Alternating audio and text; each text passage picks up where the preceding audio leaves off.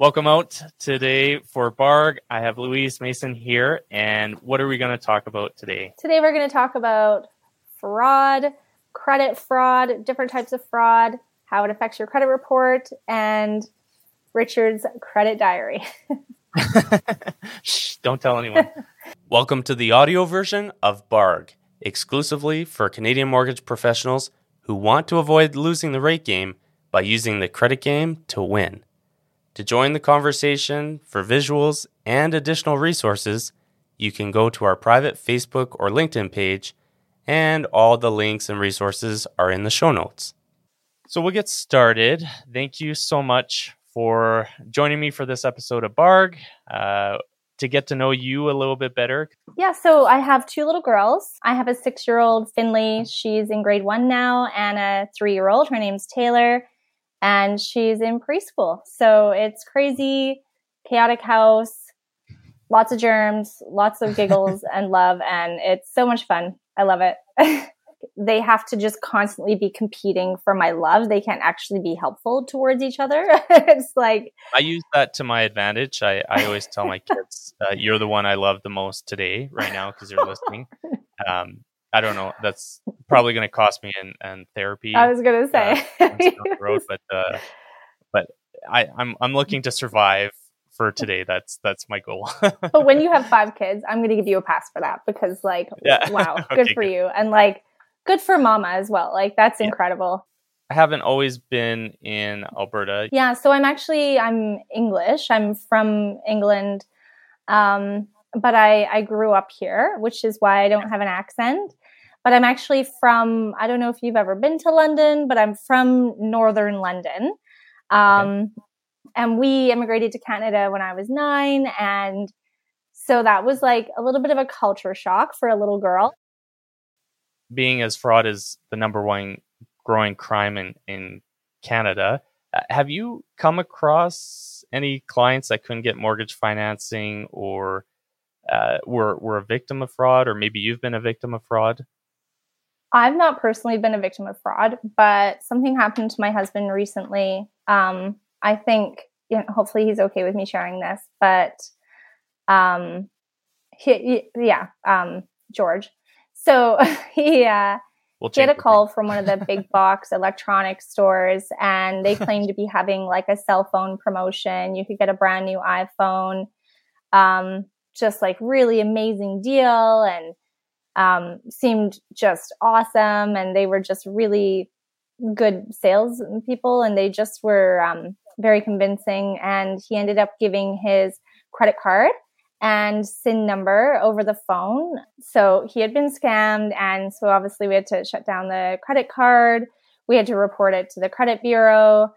And I think looking back, he's embarrassed about it, that he fell for it. And I think maybe it's not a topic that is talked about enough because people are embarrassed that they're falling for it. But I mean, these fraudsters are getting very sophisticated, and they keep doing it because it works. And so it's a problem, and, not to be embarrassed if it's something that happens to you, because it happens a lot. It's a real issue. So it's all over the place. So it is more common, and even COVID, the numbers are that it's increased. I think it was 130% from the previous year. So it definitely is increasing. And so I get contacted a lot by brokers because their clients have been victim of fraud and they can't get a mortgage because of something that's happened on there. And so I thought this would be a good opportunity for us to just kind of go through the steps that I walk all of my clients through if they have any issues with fraud.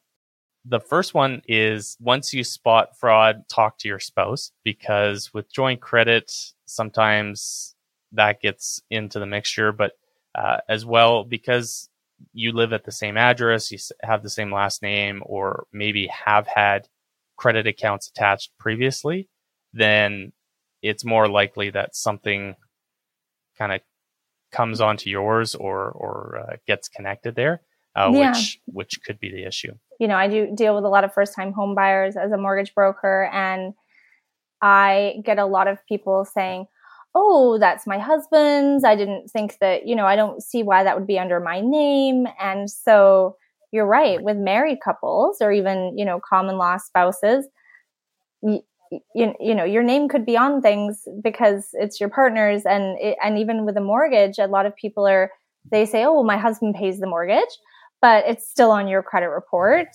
And that, because it's on your credit report, you are legally bound to that liability. That's why it's the first thing to do is just see if there's any kind of possibility that it's them. If it isn't them, then the next step is to contact the lender. If your client comes to you, you can give them the number if they don't have it, generally right beside the name of the lender. If not, the inquiry section generally has the phone number that can be called. If it's not there, they can always Google it. But the key or the main suggestion that I have with clients is to make sure that they ask for the fraud department. The frontline phone people, they are not familiar with fraud. They don't really understand it. And so I found that people in the fraud department are much better equipped and specialized to deal with any of that information, that question. So, And is that at Equifax, like the fraud department at the credit bureau? Is that what you mean? No, I was speaking more about the fraud department for each individual lender. Okay. A lot of clients generally will call Equifax and TransUnion first. And I don't suggest they do that. Yeah. You want to deal directly with the lender in this area. One, because if the lender hasn't lent them anything, so let's say the client sees an inquiry, well, if they call the lender right away, then they can get in front of it. And hopefully the lender can shut down any kind of lending right away. A lot of the fraud department companies, a lot of them will tell the client to go and file a police report. I was going to ask you if you had any personal experience with going to the police station. No, but that's a good point, because we have to. Do you think a lot of the time it is reported, or are people not? So it's good to report, because the more it's reported, the more government officials and lenders can actually do something about it or see how big of an issue it really is. But the main reason for going to a police station to go and file that fraud report is to get a file number that you can provide to the individual lender or the fraud department that you're talking to. So I have a question about that, because say in my husband's case, someone on the phone took his credit card number, and he has to, and he has the information of like the store that they said they were calling from and all that, then I could see that, someone thinking to go to the police. But there's other types of fraud, whatever it may be. Fraud is fraud. Yes. If it was fraudulent, it should be reported. Right. Before you send your client to the police station, so I do have some instructions in the show notes or down below with a link that you can send your clients if they're a little worried about that. You can go to the police station, but is there somewhere online you can just go and report it, or do you have to go to the police station? Situations where it hasn't shown up on your report, or you haven't fallen for it or caused any issues, the RCMP do have their fraud link, and I'll put that in the show notes as well. It's actually good for you for social media or just content to let your clients know about on the latest scams and fraud, right? And then the other main thing is encourage your clients to take notes. My wife makes fun of me because you could call it a credit diary. Whatever you want to call it. But of course you have a credit diary. That's not that surprising to me, Richard. So it's really Dear just Visa diary. Yeah. It's just to take note of who you talk to when, because the thing that the clients need to understand is that they'll probably have to talk to multiple people. And so they'll have to tell the story again and again in order to push it through. And so that's just, when was the last time you talked to? Who did you talk to? What did they say? Just give, a brief summary of what's going on there. You don't have to tell them all your crushes or any of the juicy stuff you normally put in your diary. Is Nordstrom a crush? Does that count? Or my credit card might think your credit cards. Yeah, it's a good. That's so funny. I've never heard of a credit diary before. I love it. And the final step that I always suggest for clients is get something in writing. If the lender has confirmed that it is fraud, really important that your client gets something in writing to confirm that the lender has agreed with it and is going to do something about it, whether it's an email, a letter, whatever the case may be. But a lot of times the lender will promise your client that they'll take care of it. I never suggest that your client trust that conversation because and I know that a lot of times the client has said, the lender told me this or the bank told me this, and now it's a different story on the report. And it makes it a lot easier to correct any of those errors if the client has something in writing. It speeds up the process, makes everything a lot easier to get something in writing. Yeah. But what about in the case where the lender or the creditor doesn't necessarily agree with what the consumer is saying? Like, this is sort of a lot of the issues I see. By the time it comes to me, I'll say, oh, well, unfortunately, there's this thing on your credit report and you need to go and see Richard, sort it out. But they'll say, oh, no, that's not actually an issue because, and they'll share the story with me. So It's clear that they have one perspective of what happened, and maybe they shared it with the lender and the lender didn't agree, didn't care, still send them to, collections or whatever. So it's a problem too, where you maybe think that it's fraud. The lender doesn't think that it's fraud. Like, that could be an issue too. And there are ways to escalate that. There's the ombudsman. There's the ways to escalate it directly with a bank. Lenders, smaller lenders or telecom companies, they seem to care less or don't have as many resources for it. But Equifax and TransUnion aren't interested in he said, she said type arguments. It's really what does the lender say, and that's what they go with. So there are some limitations with that. The client may have to go and pursue it legally with a lawyer, court, or do it themselves. But when it comes to if the lender agrees with them, anything can be disputed on the credit report. But if you have paperwork and documentation to back it up, that's going to make the process a lot easier. In the show notes or down below, I'll add the dispute links that the consumer can use. Of course, the broker can do some disputes on their side as well, but it may be something that maybe you don't have the know-how or really the ability to do it for them. So that's something that I'll put there for the consumer if you want to push them to dispute directly. I know you can go to Equifax and like as a consumer, and you can order a copy of your own credit report, which doesn't count as a hit on your credit. Like, you can just get a copy. But even so, I don't know that most people would really know what they're looking at because they're really hard to read. I read them every day and I'm still like, this does not make any sense. The way they... I think every broker can remember the first time they looked at a credit report and I was like, what is going on here? I don't know if you follow Elon Musk on Twitter, but he tweeted about that recently, about like Equifax, like, why are your reports so hard to read?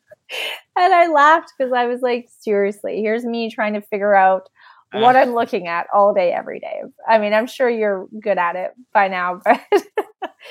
Well, yeah, it's a second nature because that's all I look at. I don't have to deal with mortgage applications anymore. But that's funny because I didn't know Elon had posted that, but I know his sentiment is felt by many people and many of my clients. Yeah.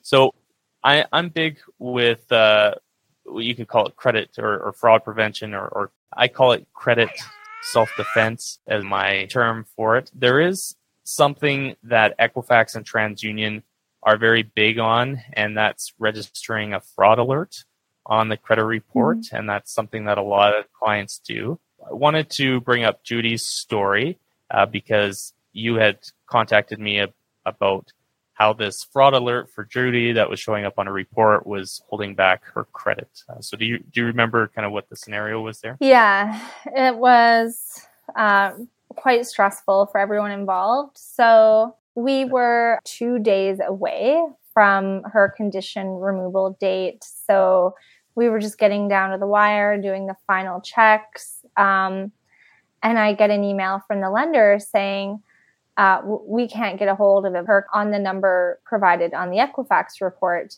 for this fraud alert. This was my first time dealing with this, so I wasn't really sure what this was for. But basically what it is, it's at the very bottom of your Equifax report, and it's just a little note to any lender that says, please do a verbal phone check with the client or something like that before proceeding. Just so they can verify that that is actually the consumer and not a fraudster. So our client, Judy, had this on her report, and she didn't even know why. She said, oh, it might have been something with, ages ago, but again, people just aren't very aware, and she just was, busy mom, and I get it. And so she wasn't sure, but basically, the family had moved from another province years prior, and of course phone numbers, and we don't think to update Equifax, especially if she didn't even realize that this fraud alert tag was on there. So, how is one to know? But the lender had to call her on that specific number, and they could no longer proceed with the mortgage application because once that's on your credit report, and I'm not sure how, you probably know, but 6 years. Yeah. 6 years. Okay. We phoned Equifax, and they sent her a paper application to send in the mail to have her phone number changed. Then there was all this, she had to send ID and all this verifying and checking, obviously, because the whole point is to make sure you're you. And we were like, no, we're buying a house here. We have 48 hours. Or else this lovely woman is going to lose her house. This is it. And so it was really stressful. We ended up getting it done. But point being that, if you know that you have this, first of all, good to know if you have it on there or not. And if you do, make sure that phone number is actually your current phone number. Yeah. Yeah. It's great in theory that there's something like that on to protect the client from fraud.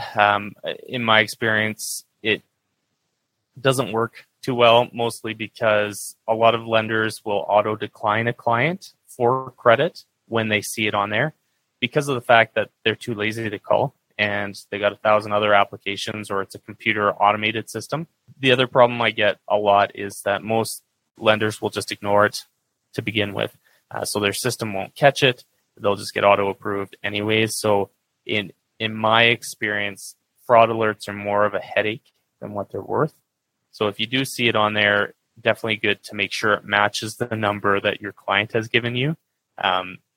But also let your client know that it's something that they should keep in mind going forward, or get it canceled or changed. Because you can have it removed, but unfortunately, that was not something I could help with. You cannot submit a broker dispute. You cannot speed that process up. It is something that the client has to tackle themselves, because the whole point is to avoid third-party fraud. And I remember that. I was like, that's okay, Richard, we'll sort it out. Let's just call Richard. The one thing I can't do. And I even tried to phone them and just help this poor woman who was absolutely, but it's, I missed it because I did not know.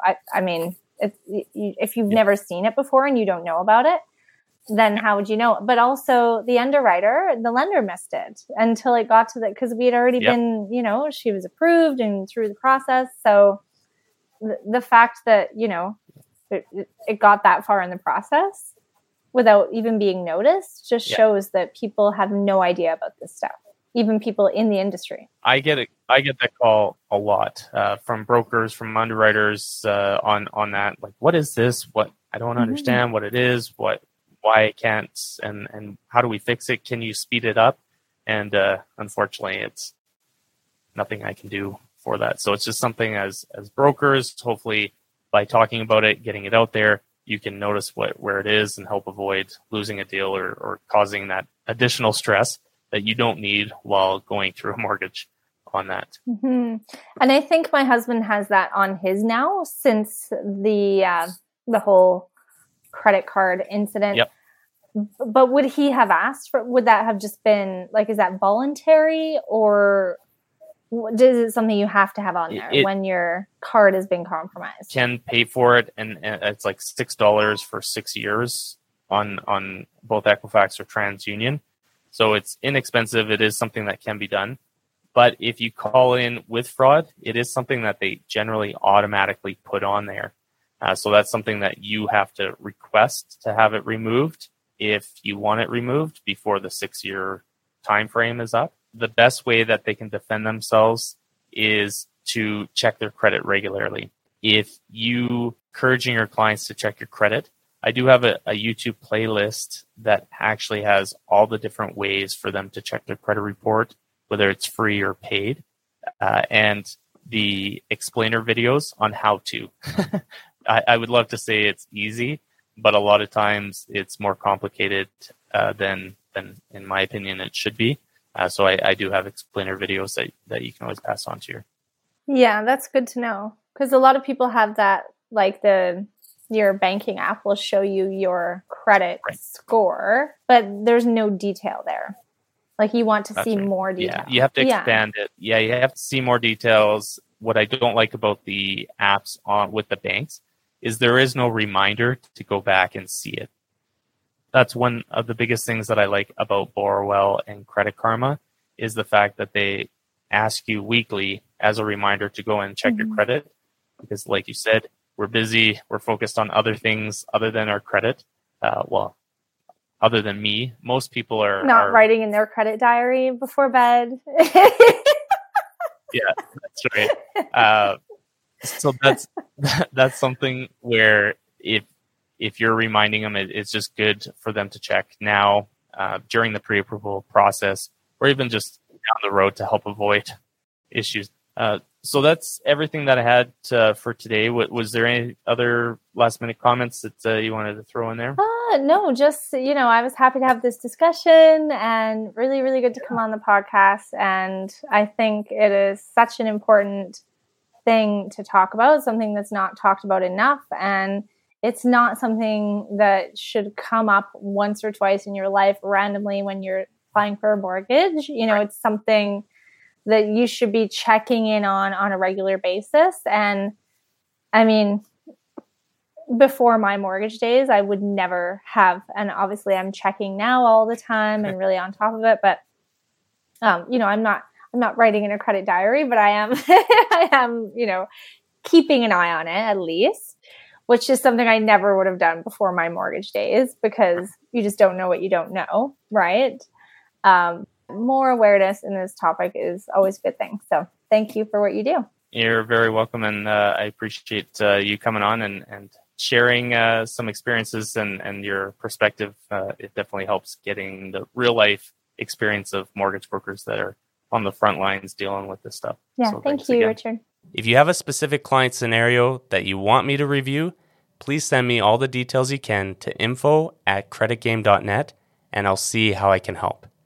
You can click the See More button in order to get the links and resources that we talk about in the episode. And I look forward to seeing you on the next one.